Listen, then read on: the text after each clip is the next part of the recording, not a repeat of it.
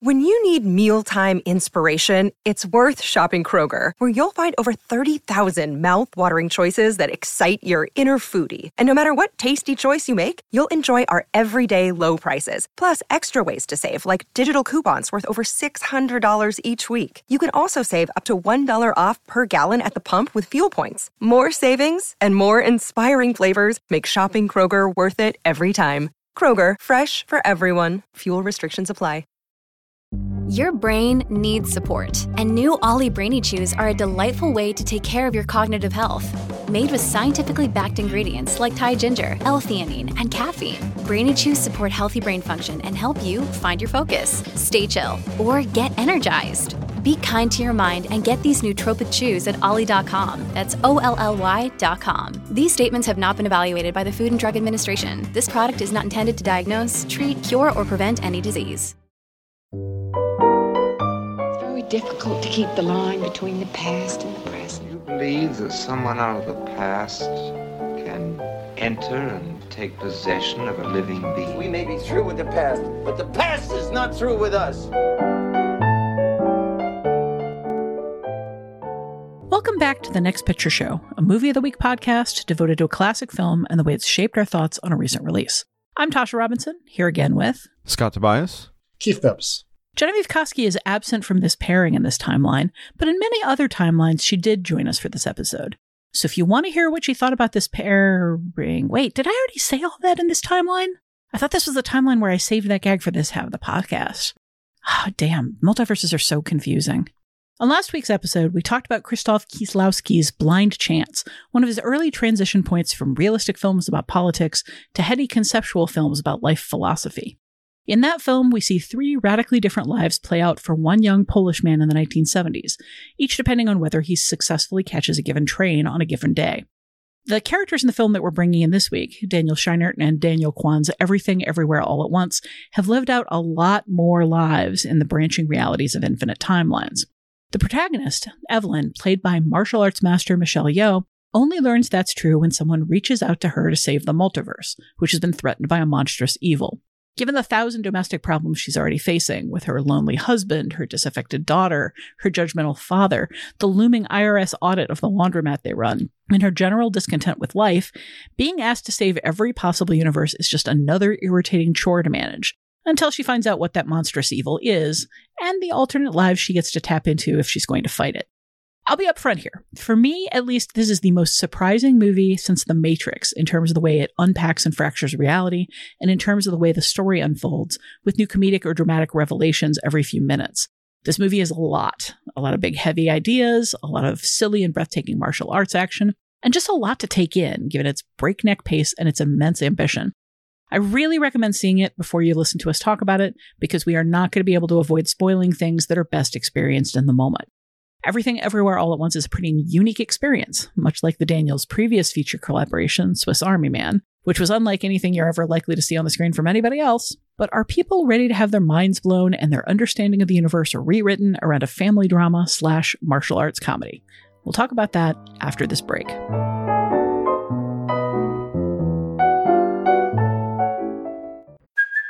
Hey, it's Kaylee Cuoco for Priceline. Ready to go to your happy place for a happy price? Well, why didn't you say so? Just download the Priceline app right now and save up to 60% on hotels. So whether it's Cousin Kevin's Kazoo Concert in Kansas City, go Kevin, or Becky's Bachelorette Bash in Bermuda, you never have to miss a trip ever again. So download the Priceline app today. Your savings are waiting. Go to your happy place for a happy price. Go to your happy price, Priceline. Mrs. Wang. Mrs. Wang. Mrs. Wang, are you with us? I am paying attention. Now, you may only see a pile of receipts, but I see a story. I can see where this story is going. It does not look good.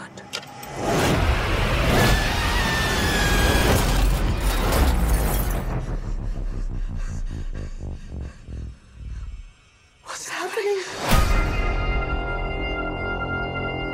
Evelyn, I'm not your husband. I'm another version of him from another universe. I'm here because we need your help. Very busy today. No time to help you. Across the multiverse, I've seen thousands of Evelyns. You can access all their memories, their emotions, even their skills. There's a great evil spreading throughout the many verses. And you may be our only chance of stopping it. Don't make me fight you. I am really good. I don't believe you.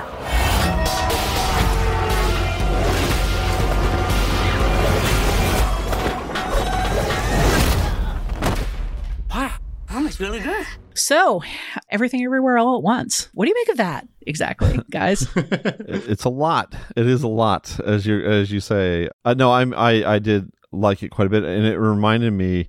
I saw a screening, a few days ago out in public at the haunted landmark Theater of the Damned.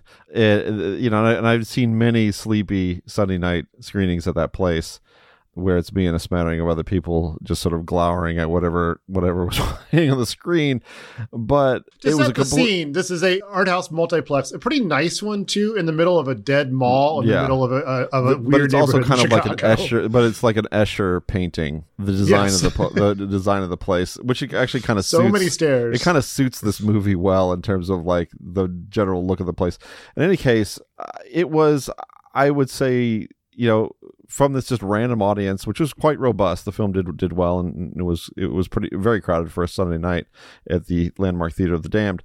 I don't know if I've experienced quite a reaction to a new movie like that out in the wild since maybe like Being John Malkovich. Like the critic screening of Being John Malkovich is one I always remember as being just complete of an original film just completely busting up, and Everything Everywhere All at Once has that quality of constant surprise, of great boisterous comedy and wild ideas, and it's just I don't know, it is not the most refined vision. I think you have to kind of accept that it is going to be a little all over the place, that it's going to be kind of throwing a lot of punches. There's some wobbliness in the pacing, and I think a certain amount of an almost kind of a narrowing towards a semi-trite, I would say, conclusion, though not wholly trite. There's also a lot of lovely things about the way it ends too. I don't know. It's just a ton of movie to unpack, and one that I feel so woefully ill-equipped to talk about after only seeing it once. So I was really happy with this film. What do you think, Keith? I think it's great. I delighted in seeing it. I gave it 4 stars at the review, and I kind of wonder if maybe I underrated it even. That said, I think everything you point out, it's in some ways a wearying experience. I mean, it is just so much. It's everywhere, everything everywhere all at once. It's one idea thrown at you after another. One timeline, jumping from one timeline to the next. It is a long film, and I almost kind of wonder if it would have been even more effective if it had been tightened up a little. But whatever. These are minor complaints against just this really joyously imaginative and I think thoughtful vision. I think, I don't know if trite's the right word. It does kind of narrow down to all these big questions and all these the multiverse and all the philosophical issues being raised, where the film kind of pushed aside to, I don't want to say the love is the answer, but there's something to that, but it doesn't in a really meaningful way. I don't know. I'm looking forward to seeing it again. Too much to process in one viewing, but I did enjoy the one viewing I had. Yeah, I was really curious how it was going to play for me on a second viewing, because I was a little afraid that it being so much based in surprises and reveals and new information and constant unfolding, that it would dull a little on second viewing. But if anything, I thought it was even more fun the second time through, in part because I got to see it with an audience the second time through, and just listening to their response, feeling their response. This is a movie that goes with just like breakneck speed, from some very silly visual gags to very serious, heady philosophical moments, and then right back again on numerous occasions. But I'm thinking of one in particular where I got to hear an entire theater bust up laughing and then go dead silent, and then bust up laughing again a second later. And I love that response. But the whole movie is like that. I think it's fascinating the degree to which this movie sparks a kind of like a whiplash response without ever feeling, for me at least, like that problem that we talk about in terms of tonal whiplash, like these things don't fit together. This is a movie that just wants to have its cake and eat it too in 1,000 different dimensions, 1,000 different kinds of cake. And yet for me, it all fits together just like so neatly, so thoughtfully, with so much care. You know, there's big, stupid, crass jokes and a guy in a martial arts fight with no pants on and his genital area blurred out, desperately trying to stick something up his butt for, plot reasons. And then there's also just like, the philosophy of the existence of humanity and why human connection makes it meaningful, and in the same film. And yet it all worked for me. I think this film is masterful. I think it would take a miracle for this not to end up being my favorite film of the year. Oh, wow. So it's that level. Okay. Yeah. No, I can see potentially having that reaction to seeing it a second time, just so, because now I kind of know what to expect, though I will miss experiencing some of those moments for the first time and being surprised with them. You can only experience Raccoon Tooie the first time once, and and you can only experience the genital fight scene. You can only experience the fanny pack fight scene which is just maybe my favorite sequence of the whole film in terms of just filmmaking. You can only experience that for once, but I do think there's a lot to sort out here too, and you see it I've seen people have such a personal reaction to it. I don't know if you all read Walter Chaw's review of it. It was one that one of the directors had kind of cited on Twitter as being one that was very meaningful to him. But Walter wrote quite a bit about his own story. It was a very, very personal piece about his own history as the child of Chinese American immigrants and his estrangement from his parents, and all of that stuff kind of came into play into this sort of essayistic review, and you just see you feel like it's a film that deserves a review of that kind, and is the type of film that would evoke those kinds of emotions in the audience, particularly a specific sector of an audience that might identify it with it more than any of us might. I think in keeping with the movie's just like immense grab bag of different selections of stuff, it's a story that can be appreciated for its specificity as an immigrant story, and just appreciated in a very universal way as a story about failed potential and disappointments. Evelyn, one of the things that Evelyn is navigating is that she kind of ran away to America. I'm assuming America. I'm not sure we get a very specific time and place. It's Chicago. Is it Chicago? They say Chicago specifically. It just once, but I was like, I thought, this doesn't look like Chicago. I know, but okay. Are we positive that they didn't somehow like jury rig the digital prints? So just whatever city you're in, that's the city that they came and lived in. That's going to be like a new thing, isn't it? You're inventing something that's going to actually happen. They're going to start localizing backdrops of movies. I regret to tell you that some aspect of that has already happened specifically with product placement, like localizing product placement for different digital copies. Let's move on to something less depressing. But I want to talk about how in Dayton, Ohio, there was an edit of We Built This City that took out the references to San Francisco and edited in references to Dayton, Ohio. And I can't imagine this is the only radio market that did that. So, Starship was years ahead of its time. Yeah, there we go. So, but my point being that you can appreciate this for like very specific messages about what it's like to be like a small business owner, first generation immigrant who thought the land of opportunity was going to be different, who thought like your romance with a certain person was going to be different, who's navigating like parental disappointment from people who expected to be more respected and to have more control of your life than they ended up having. But you can also just take it as like a big universal story about, parents and children, about the way parents mess children up without meaning to, about the difficulty of emotionally connecting in a meaningful way with children when they're in that period past adolescent rebellion and on into they're their own people now. Like, what is your place regarding them? It strikes me as there being a whole lot of messages here about the choices we make and the choices that we have to drop along the way. The fact that Evelyn is in some ways like the most powerful multiverse traveler there is, specifically because she's failed at so many things. I think it's just like a brilliant little piece of philosophy there. It's explained why. It makes sense within the the science fiction of the movie.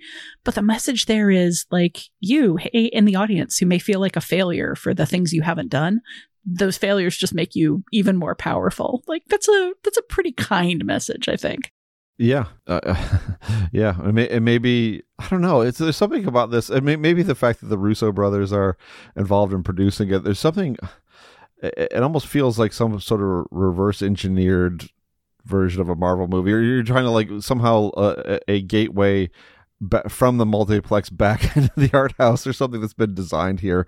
Maybe that's it, of just like, it having this, making someone special for the things that they haven't been able to accomplish, that they for their failure. I mean, that's the opposite of a Marvel film. Marvel film is about characters who discover that they have these incredible gifts that nobody else has, and so this whole thing feels like some weird mirror image of that. I forget, is this the one where Michael Keaton shows up as the Vulture, or is that a different movie we saw recently? Oh man. What a good. Yeah, that's a good one. So a good one. while you're making little sarcastic like film references, I want to just kind of take a moment to recognize how many movies this movie references. There's the Ratatouille joke, a very extended joke that you mentioned. But there's also, this is a movie that visually quotes 2001: A Space Odyssey in a couple of different sequences, one of which is about the formation of an entire kind of like side universe where people have hot dog hands. It's the big cosmic flash of her multiverse life at the end is also meant to be a direct representation of 2001: A Space Odyssey. But this is also a movie that has lines that are effectively very slight shades on I Know Kung Fu and Come With Me If You Want to Live. There's the giant bagel is basically a Douglas Adams motif kind of thing. Mm-hmm. The Daniels came to Chicago for screenings and Q&As, and I moderated one at Chicago's River East Theater, and I had a chance to kind of talk to them like out in the hallway beforehand. And one of the things they talked about was the earliest version of this movie had a lot more kind of quoting of Charlie Kaufman specifically as a director. There are a lot of influences and a lot of references in the Mood here. for Love as well. There's a whole, very much a Wong Kar-wai version of this timeline or whatever in this film too. So I asked them specifically if it was In the Mood for Love, and they said it's not. It's meant to be just Wong Kar-wai in general. Sure, okay. Because I had the same response. But either they said, way, I mean, Happy Together could be that way. Yeah. They said if you ask their cinematographer, they'll get very defensive about how like no, the lighting and the coloration is completely different. It's not just that one movie. Fallen Angels, it is unquestionably a Wong Kar-wai universe, essentially. Yeah, right. I mean, Wayman has that kind of that tone of the young, elegant look in those sequences that he super does not have the rest of the time. I think the Kaufman influence is still really felt, though. I kind of, in some ways, it sometimes played to me as kind of a rebuke in some ways of Kaufman's more recent films, which are kind of, ultimately, filled with the same dark humor and playfulness, but ultimately about just dropping viewers into the abyss and then rolling the credits. Whereas I feel like this is a film that really wants to walk you right up to the edge of the abyss and then pull you back. I mean, almost literally in the whole bagel thing. But I don't know. It felt like, a film that wanted to acknowledge some of the same, dark absurdities as Charlie Kaufman, but not go there, or at least go to a different place than Kaufman's more recent films have gone.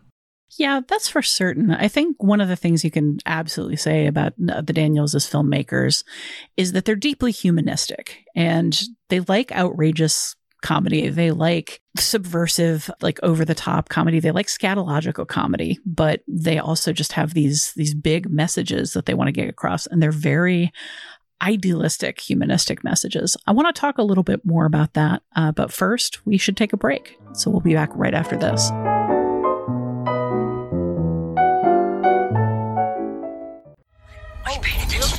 I cannot talk now. Unless you can help me with my taxes. What is gross necklaces? I know you have a lot of things on your mind, but nothing could possibly matter more than this conversation we're having right now concerning the fate of every single world of our infinite multiverse. Here's the respect for our elders. My dear Evelyn, I know you. With every passing moment, you feel you might have missed your chance to make something of your life. I'm here to tell you, every rejection, every disappointment has led you here. To this moment. Don't let anything distract you from it.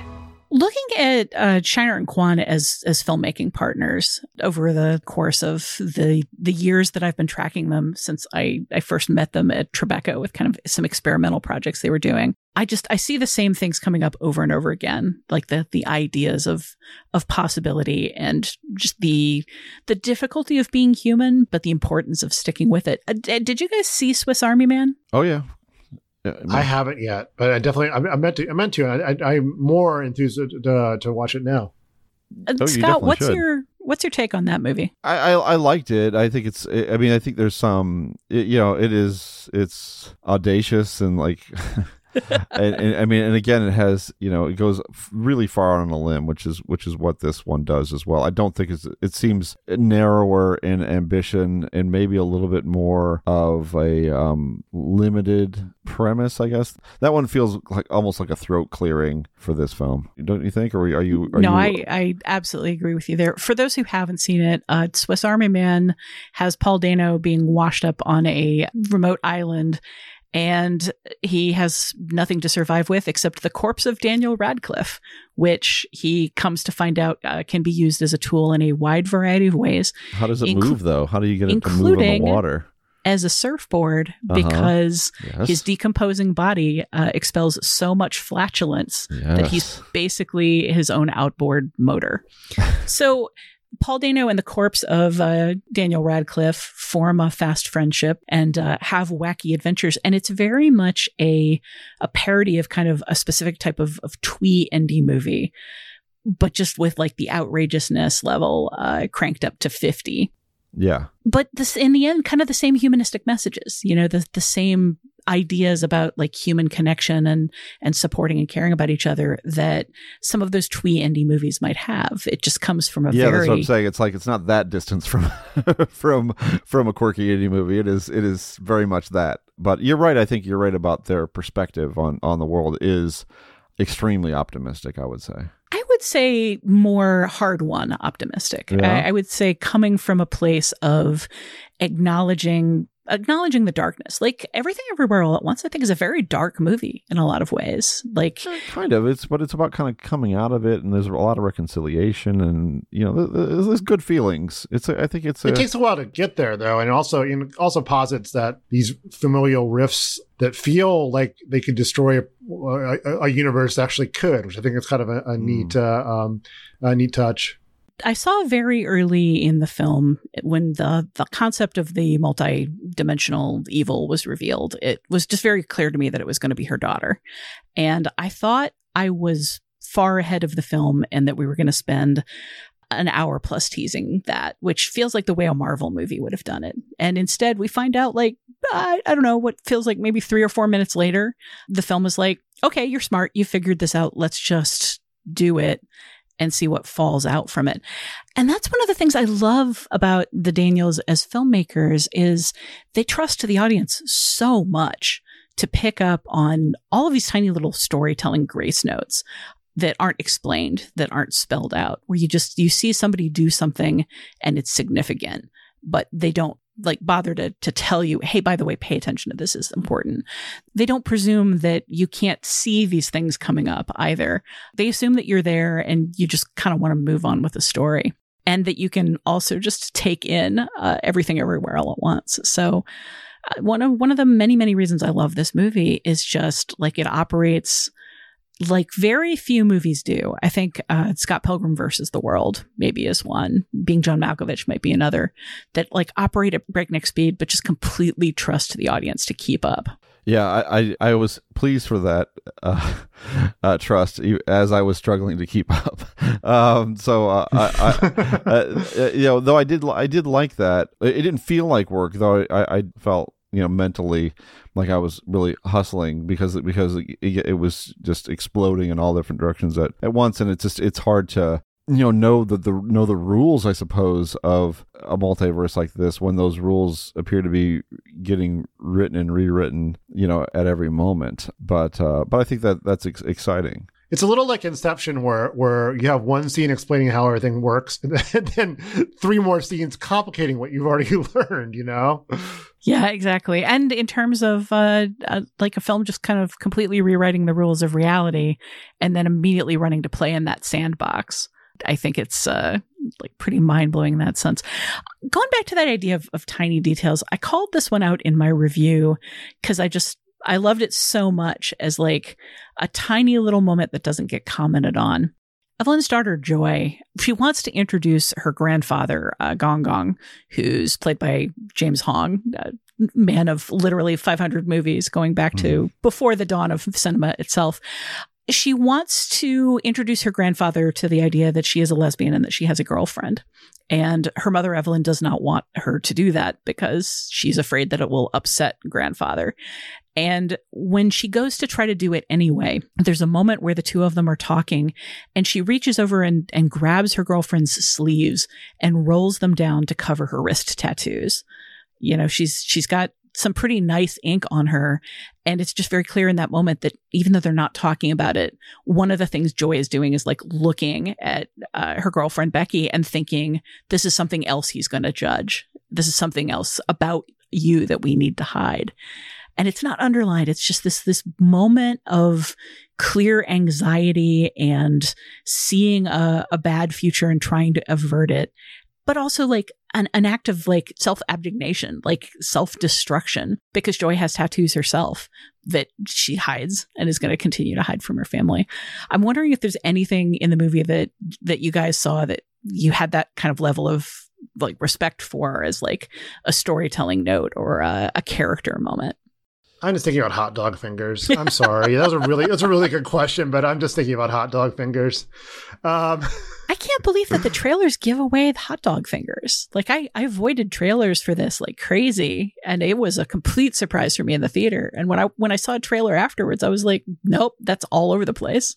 I could watch an entire movie with the Rocks. I could just yeah. An entire thing with the Rocks. That was that touch that really delighted me. But in terms of like subtle touches, maybe that's where the second viewing part kind of comes in, Tasha, because I felt like I'm just barely able to kind of like take in this movie on one viewing. I did notice the thing that you talked about, and I think it kind of speaks to something that again that Walter had written about in this review, is just the relationship between different generations within an immigrant family, about the disappointment and resentment and disconnect from one generation to the next, a feeling from Evelyn's, on Evelyn's part that she's, that Joy's kind of lost to her, that she's kind of, not that she's the country that she's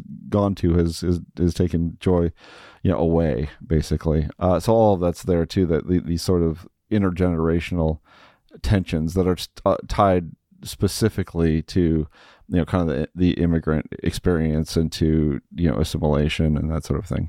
One of the big aspects of that immigrant experience is Evelyn's husband, Waymond, played by Ke Huy Quan, who longtime film watchers will remember as Short Round in Indiana Jones 2 and Data in The Goonies.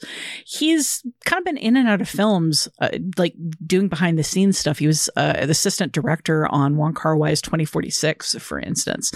But I found him to be like a revelation here. He's pretty amazing, carrying the emotional heart of this movie. doing some pretty fun character work, some pretty fun stunt work, and just some really interesting code switching in a lot of different situations. Well, I think with it, he was able to kind of evoke what we knew about him as an actor before. You know, I mean, there is kind of that ingratiating, silly, goofy quality that he brought to Indiana Jones and the Temple of Doom and to the Goonies. That's certainly present in our kind of dorky fanny pack wearing, you know, ineffectual Wayman, but there's so much more dimension to this character and so many different looks that he's able to give us. And also he just feels like, in a way, kind of the heart of the movie, even though obviously Michelle Yeoh and Evelyn, I mean, she is the protagonist, but there's so much, he feels like such a guiding force for all that is kind of good and warm and decent and in this movie, you know. And then he can give you just moments of just silliness. He's a dad. He's a very much a movie dad in that respect. As someone else pointed out, his voice still kind of sounds the same too. You know, it's deepened a little, but it still has the same inflections as when he was a kid.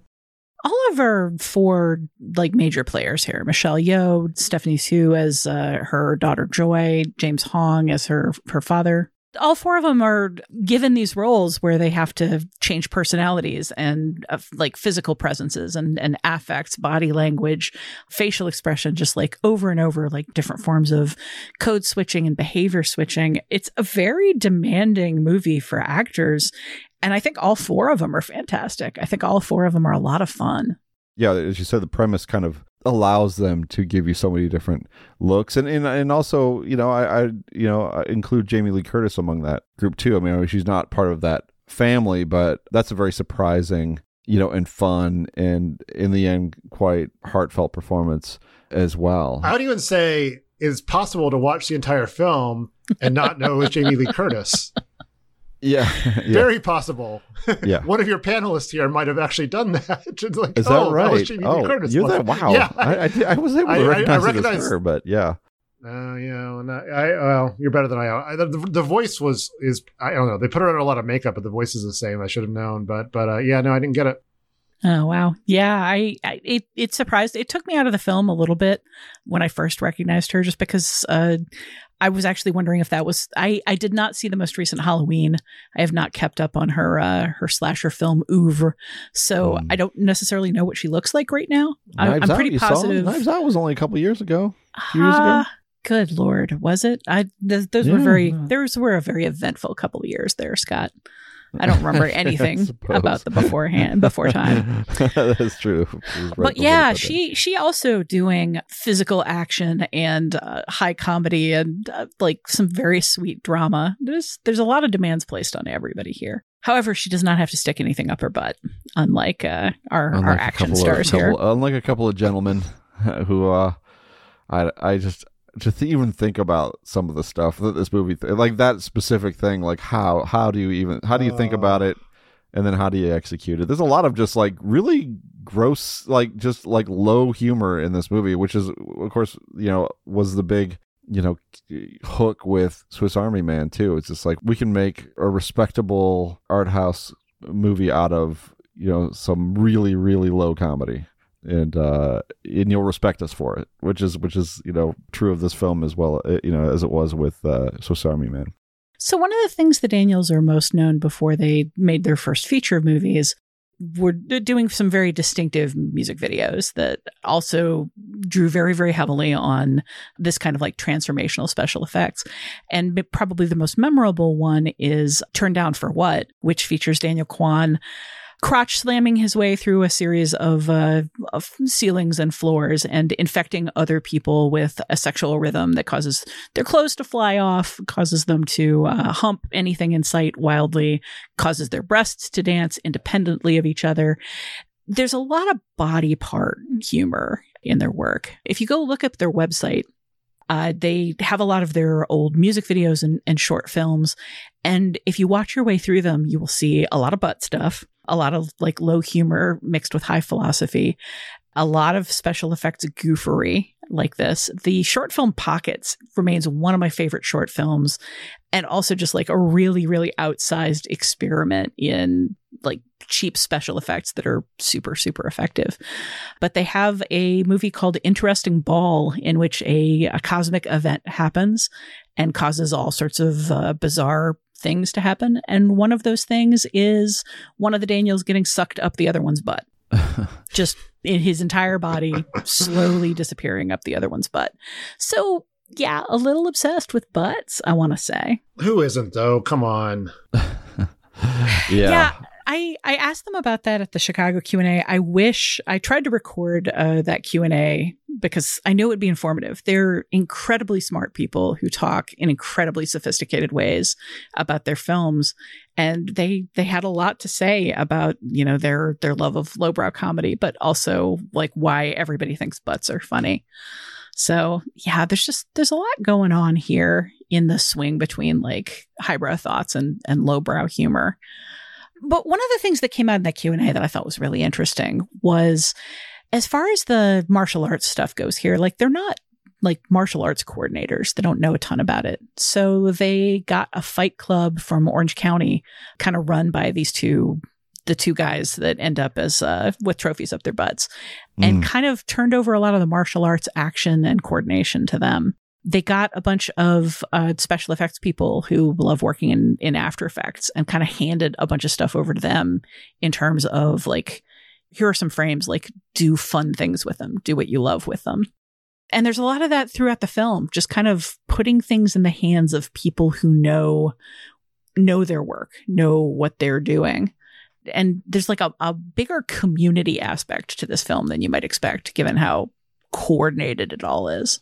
Just in terms of it being a giant collaborative process. Yep. Yeah, I was impressed by the fight sequences. The choreography is really strong and compact. I mean, you know, you're really, you know, a lot of it, all of it is in the tax office. Are there any? I guess there may be some action outside of the tax office, but not a lot, though. I thought that was like one place where they saved some money was just keeping it all in one location. Yeah, you just blow through cubicles and, you know, cork ceilings and that sort of thing. I thought that was all well done, and I think you can kind of keep it a little bit messy. You don't have to be slick, and I think you know, the one thing this, you know, you mentioned the whole Charlie Kaufman thing. One thing that I think the Daniels, the look of this film reminded me so much of the way that Spike Jonze's adaptation of Kaufman's work tended to look. I mean, there's something kind of unadorned about them, a little kind of grimy and gritty and real, to sort of offset the, you know, absurdity and wackiness of the action. He's not put, you know, because I mean, we could see through a lot of Spike Jonze's music videos that he can put quite a lot of spin on the ball with his in terms of style. But I think with Kaufman, I think he kind of understood that he needed, you know, to present a kind of a visual counter strategy. And I feel like that's kind of a defining quality in this film, in terms of the way it looks and the way those sequences are staged. I think it's for all the special effects in here, I think the thing that shares with those Kaufman things you reference is the ideas are the real special effects in some ways. Oh, ideas are the really. I thought human emotions human emotions are the ultimate special effect. That's different. That's something different. Well, that's what I sort of wanted to wrap up the solo conversation about this film with, is like, in the end, this is a very, as I say, it's a very humanistic film that's built around these big messages, one of which is just a straight up Kurt Vonnegut message, which is be kind to each other. You know, it's fundamentally, life is meaningful because we make connections. Life is meaningful because we love each other. And the most important thing is just to be nice. And like, those are messages that can be very trite, you know, that can come across as very surfacey. I really feel that the way this film earns them and expresses them, particularly with that rocks sequence, makes them land. But I feel like that's going to be maybe a bigger divider about this movie than the butt humor or the rate at which it all goes, is just like whether the emotional content in the end lands for individual viewers. So I'm curious how that treated you guys. Yeah, I would say that would be kind of an issue for me a little bit. It lands for me, which is good. I mean, that's the emotions of it are earned. However, there is kind of a narrowing effect to all of it. Like once all of the chaos starts to wind down, and once you're kind of getting back to these sort of individual moments, the multiverse contracts and becomes dangerously close to trite for me toward the end, while still being kind of affecting. But I don't necessarily want to commit to that suspicion, because it's a different vibe, I guess, the end than you're no longer in this place where of constant expansion and discovery. You're really kind of getting down to the emotional nitty gritty of it, and I don't necessarily want to kind of condemn the film for being a little simpler in the end than I expected it to be, because I don't maybe my reading is a little off. I see what you're saying, but also really admired something I referenced before, which was if it's in some ways it's making the biggest possible story and the smallest possible story, making them the same scale. I mean, this is okay. Look, this is not Ulysses as much as I like this film, but there's a kind of Ulysses effect too, where like, you have the grand story of a Greek hero, and you have some guy walking around Dublin, but there's a lot of connections between the two of them. There you have the universal's in peril. This mother and her daughter's relationship is in peril, and they're it puts them on. It kind of lets them balance each other in a way that I think is really interesting. Yeah, I feel like just the emotional heart of this movie being all the ways this woman has failed herself and her daughter, leading to gigantic cosmic destruction, and a cosmic destruction that can only be solved by her finding a way to not fail her daughter. For me, that does really land. I think Scott was the one that was talking earlier about how these personal crises that seem big enough to wreck the world, in this case, can wreck the world. And I think that that's a way of looking at emotional pain that's just very harmonious, very sympathetic, very open to empathy and understanding how people feel. And then that ends up being the message as well, is be open to empathy and understand how people feel. It's like, it's a little fractal concept that just kind of goes around and around and around in terms of what the movie is saying and how it's saying it, sort of both being the same thing. So I just think that this movie is really special. But I also think that Keith referenced the fact that it's a movie about connections. And I think perhaps we should move along to connections about this movie and Krzysztof Kieslowski's Blind Chance.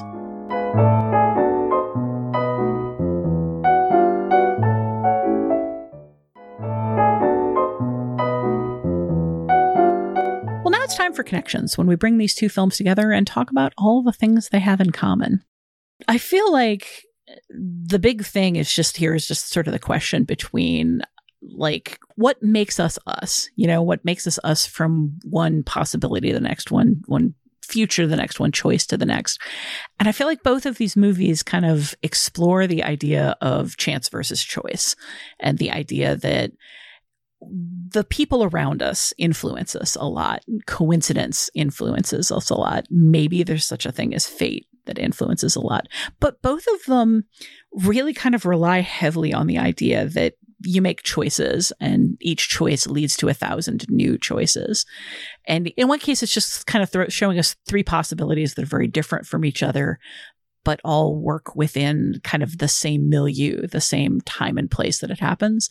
The other blows it out to ridiculous proportions and uses it to fuel a whole lot of nonsense. But I mean, aren't fundamentally these movies both just kind of about being human, is about being linear and making choices, but that means like abandoning a billion opportunities to be different at practically every moment. Yeah, absolutely. And one of the things I guess I thought about with both films are those points where things split off, where those inflection points where and of course it's in Blind Chance, it's at the train station, of course, is where all the three different possibilities emerge. And here it's like in more than one spot, really. I mean, because you think, obviously it's triggered by this audit that she has. And of course, what could be more symbolic than that of somebody getting an audit of their taxes, having of course an audit of her existence. So there's that. There's this point where, as an adult, where she's where everything is kind of falling apart for her. That's an inflection point. That's a point of action for her. And then within that, you also have a point like when she decides to leave home. And that's something that's handled that we see circled back to more than once. Or her leaving, and her potentially staying as well, and all of the choices and all of the how reality changes based on that specific moment. Yeah, I almost get the sense that we're really dealing with quantum physics here, where every choice she's made almost branches. It seems like it branches off and forms another universe. It's almost like with Blind Chance, you get these three pathways, and with Everything Everywhere All at Once, you get like this fractal that gets more complex with each layer or something. It's sort of a wild running with the ball from the Blind Chance idea. I think it's interesting that with Blind Chance, like all three of his possible futures are pretty buttoned down. He's very much in this time and place and the time of life that he's in specifically. Like, he's not going to turn into a man with hot dog hands based on whether he can catch a train or not. He's just a 20-something who's trying to decide who he's going to have sex with and who he's going to hang out with, how he's going to spend his time, like where his aim is focus. But in Everything Everywhere, we get this message that, like, if she'd just made different choices, if she'd navigated her interests slightly differently, she would have been a famous worldwide movie star. Like, I don't know, Michelle Yeoh. I think it's really fun how that possibility universe, like, both encompasses Wong Kar-wai and encompasses like her actual life as a world-class celebrity. But there is just a very different idea of scale in these two movies in terms of how far you might go based on the specific choices you make. And I think one of them is very practical, two very practical ends, and one of them is very impractical to very comedic ends. But in the same, at the same time, Evelyn sees that other possibility she could have and becomes a little obsessed with it. And I can't help but wonder if Vitek had had the same opportunity to look at his other possibilities, if he would have become obsessed with like that one being the good one because of, some aspect of it, and wishing as she does that he could like jump into that world. The one where he blows up on the plane, though? I mean, probably not so much. But I think that's a crucial difference between the two movies, is that, of course, Vitek we as the audience are aware of these options for him and the way things could have gone, and Everything Everywhere, she's made aware of these possibilities too. I mean, like that those are things that she now gets to have access to, which it makes for a much different experience. On top of there's not a lot of kung fu or hot dog fingers or talking rocks or anything like that in Blind Chance. Blind Chance, not in as the not universes as funny. we see. Yes, in the universes we see. Yeah. Yes, that is true. We do not get to see what it's like in the universe where Vitek and his various possible lovers are just rocks sitting around. I mean, what would you take, though? I guess as I think we can agree that the Daniels have ultimately an optimistic view of humanity and the possibilities of being human, but where do you think Kieslowski is if you watch a film like Blind Chance? I mean, because I don't necessarily think I don't feel like it's a wholly pessimistic movie, Blind Chance, but it's definitely darker in terms of I don't think any of the three outcomes for Vitek are all that appealing. It feels like he wants you to contemplate it more than to draw conclusions from it in some ways. Otherwise, or the only conclusion I can draw from Blind Chance is that, it doesn't matter.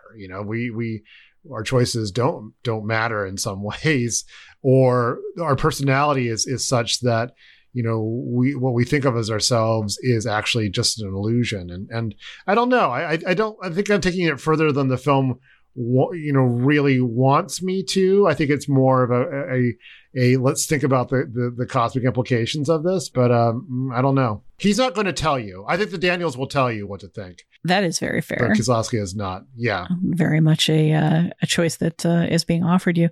Yeah. Dennis Lim did this essay for Criterion that's on the Criterion Channel website associated with Blind Chance, where he talks about, like, his answer to that question is that Kieslowski is a cynic and that he's expressing his cynicism about, like, politics, about connection, about relationships, about maybe choices in and of themselves. But I don't know. At the same time, I think there's also a certain idealism in Blind Chance that suggests we have the ability to do a lot to determine our futures, and we have the ability to make changes based on our choices. Like, certainly that first time through, Vitek makes a big difference for that asylum full of protesters.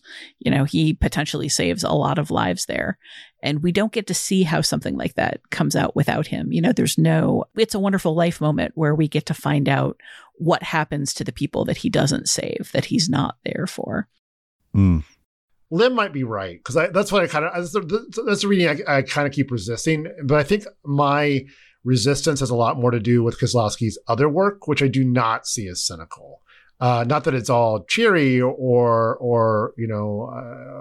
whatever, but it's nothing quite. There's nothing quite this fatalistic and dark in the other Kieslowski films I've seen. It doesn't end with a plane exploding. Yeah. I think maybe an interesting thing to navigate in asking that question is that Kieslowski and Kwan have both talked about how religious faith was very important to them, but also just a very private thing. Like, Kieslowski was a believer. And I think the way we see the second life play out in Blind Chance, where, in the first one, Vitek talks about how he doesn't understand how anybody could follow religion when it's so destructive. But in the second one, he meets somebody who's strengthened by her faith. And he listens as she talks very persuasively about what it means to her. And eventually he takes it up himself. And like, I feel like there's a very strong Christian thread flowing through Blind Chance that accepts that religion can be a very supportive and helpful thing for people. And Kwan is also coming from a background like that, where religion was important to him. And I think some of the idealism we see in the Daniels work comes from that belief. That's something we expressly talked about in an interview, he and I, just in terms of how he himself personally navigates that struggle between cynicism and idealism. I think that that's something that both of these movies share and both of these filmmakers share. Yeah, so the one interesting point of contrast here has to do with the structure of the films. I mean, there is a kind of there, even though Blind Chance is a little deliberately rough around the edges. It's not neatly divided into three sections. You do have a prelude, and then the first segment is larger than the second, which is, I think, slightly larger than the third, etc. It does have a structure, and it does allow you to compare quite cleanly the dividing lines between those three different fates. One in which Vitek is a communist, another where he's a rebel of sorts, and another when he's just leading a normal, apolitical, conventional life. Everything Everywhere tries, even though it has all of these different, it has a multiverse, it has different, fates, different possibilities, different timelines for Evelyn, that isn't necessarily worked into the fabric of the film in quite so clearly demarcated a way. There's much more of a sense of spontaneity, I suppose, to the way that the film unfolds that isn't really true of Blind Chance, which I think is, Blind Chance just feels like a demonstration of a theme, and Everything Everywhere is a little bit more, a little wilder, a little deliberately rough around the edges. I feel like one of the places that wildness comes from is the decision to show you that everybody has all of these branching timelines individually. Like, Blind Chance is pretty focused in on Vitek's experience, and I don't think it at all means to suggest that he's unique. I think he's more meant to be representational. And I think in particular, the third story where we see at the airport some of the people that have been important in his life, and they're very clearly leading different lives. I don't think that's necessarily because of him. I think that the implication is just that everybody makes choices. Everybody deals with blind chance. Everybody is on all of these different tracks. And maybe the reason that Everything Everywhere feels so, joyously messy, like I agree that it's messy, but I think it's deliberate and fun, is that we get to see that Waymond has a lot of different possibilities himself, that Gong Gong even has different possibilities, that Joy has infinite possibilities and reacts to them very different than other people do. So I think both of these films suggest that, like, the multiverse is just kind of like a universal constant for everybody. Everybody has all of these choices to navigate and, like, these messy worlds to live in. It's just that one of them mostly focuses in on one person and only hints at the rest of it, and the other one, like, openly explores the rest of it. I think if there's one other thing that unites these films beyond their construction is the sense that really nobody influences you as much as your parents. I mean, for Vitek, it's really trying to either live up to what his dad wants him to be or rebel against it, or to find a new dad who would tell him who he should be. And in, Everything Everywhere All at Once, it's both Evelyn's dealing with her issues with her father, she's dealing with issues with her daughter, and they're not the same issues, but at the same time, but they're related in many ways. And it's kind of a sense of one generation repeating what the other has done. So parents are all over these movies. Are parents kind of central to the multiverse? I think parents are central to the choices we make, whether those parents were very present in our lives or completely absent or somewhere, in between. I think one of the things we see a lot of in Blind Chance is that, his dad did influence and shape him.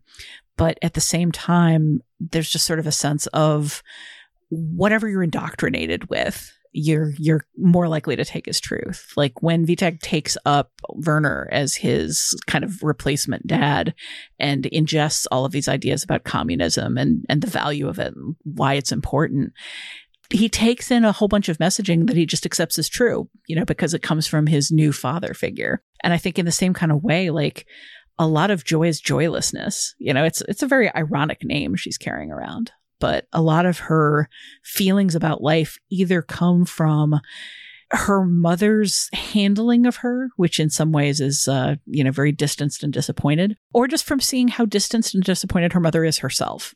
Her mother having imagined a lot of different lives for herself that didn't carry out. I think Joy looks at her and sees just the failure of possibility and is like depressed and disheartened by all of the ways Evelyn has failed herself and the implication that Joy will similarly kind of fail herself. I think there's kind of two models here, like what our parents teach us and what we learn from watching them that they don't intend us to learn necessarily. Yeah, I guess there's a lot of push and pull, I guess, so that those every child is going to have to use as kind of a jumping off point that relationship with their parents, or whether they are going to be influenced and guided and inspired by a parent, or whether they're going to want to go in their own direction or reject completely the life or the ideas that the parent might be wanting to impose on them. And that is an important point, and it is an inflection point in both of these movies, in the father's death in Blind Chance, and then what we know, for example, of Evelyn and her decision to leave home when she did, and what the significance of that was, and where that led her life ultimately. Yeah, it made me feel good watching these movies that I have made no mistakes as a father. Yeah, me neither. Everything's going really well so far. Yeah. So far, so good. Yeah. Yeah, wait till you both find out that your daughters are the central nexuses of giant multiverse collapses. They're going to get in a nose ring. They're going to be like Dominique Swain and Face Off. They're going to get all punk. They have a punk phase with their little with their all their makeup and their nose rings and want nothing to do with us. Tattoos that they will hide under their sleeves. Yeah, exactly. Yeah, it's certainly significant that Joy's disappointment in her mother and desire to break from her is mirrored by Evelyn's disappointment in her father and attempt to break from him. Although he rejected her first in a pretty definitive way. And, you know, in return, she seems to kind of reject her daughter and see her daughter as someone she should push away because she's modeling perhaps unintended behaviors or modeling behaviors that were not meant to be illustrative. And maybe it's a thing where, you know, if you're disappointed with the way things have gone for your life and you want the best for your kid, then you push them away. You don't want them anything, you don't want anything. You don't want them to be sucked into your crappy timeline on the multiverse. Yeah, that's true. There may be just sort of a sense, and we may get the same thing from Vitek's father and his like clear attempts to keep his son at a distance. Yeah, don't make the same mistakes I did. Wow. Yeah, that's a big in a pair of movies that we've discussed a lot about, like whether they're inherently idealistic or cynical. Like that is a pretty big point of both cynicism and idealism. You know, my life is terrible is kind of a cynical thought. My life is terrible and unrecoverable is a cynical thought, but I can help you by rejecting you so you go do something else is like a cynical idealist thought, essentially. Yeah. That's galaxy brain cynicism right there. Well, I think Everything Everywhere is pretty galaxy brain movie making.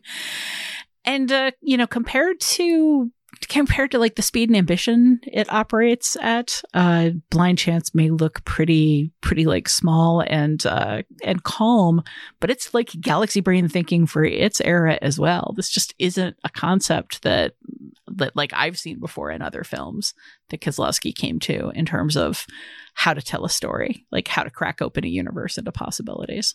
Well, he's not alive, but he should be getting all the royalties for all of these films that he's influenced. I love the idea of Doctor Strange in the Multiverse of Madness having a credit for Krzysztof Kieslowski for coming up with the idea of the multiverse. I'm sure he'd love it. If he were alive, he would love it. I'm sure he would love it. Well, he'd probably love the money because it would enable him to, you know, launch into his next 20 film project. Yes. Well, you can see many of Kieslowski's many film projects on the Criterion Channel. Blind Chance is available for rent on Amazon, on Vudu, on many other streaming services digitally.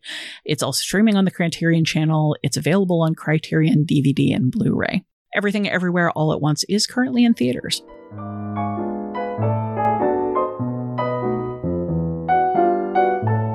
That's it for this edition of The Next Picture Show, but we'll be back next week with new pairing.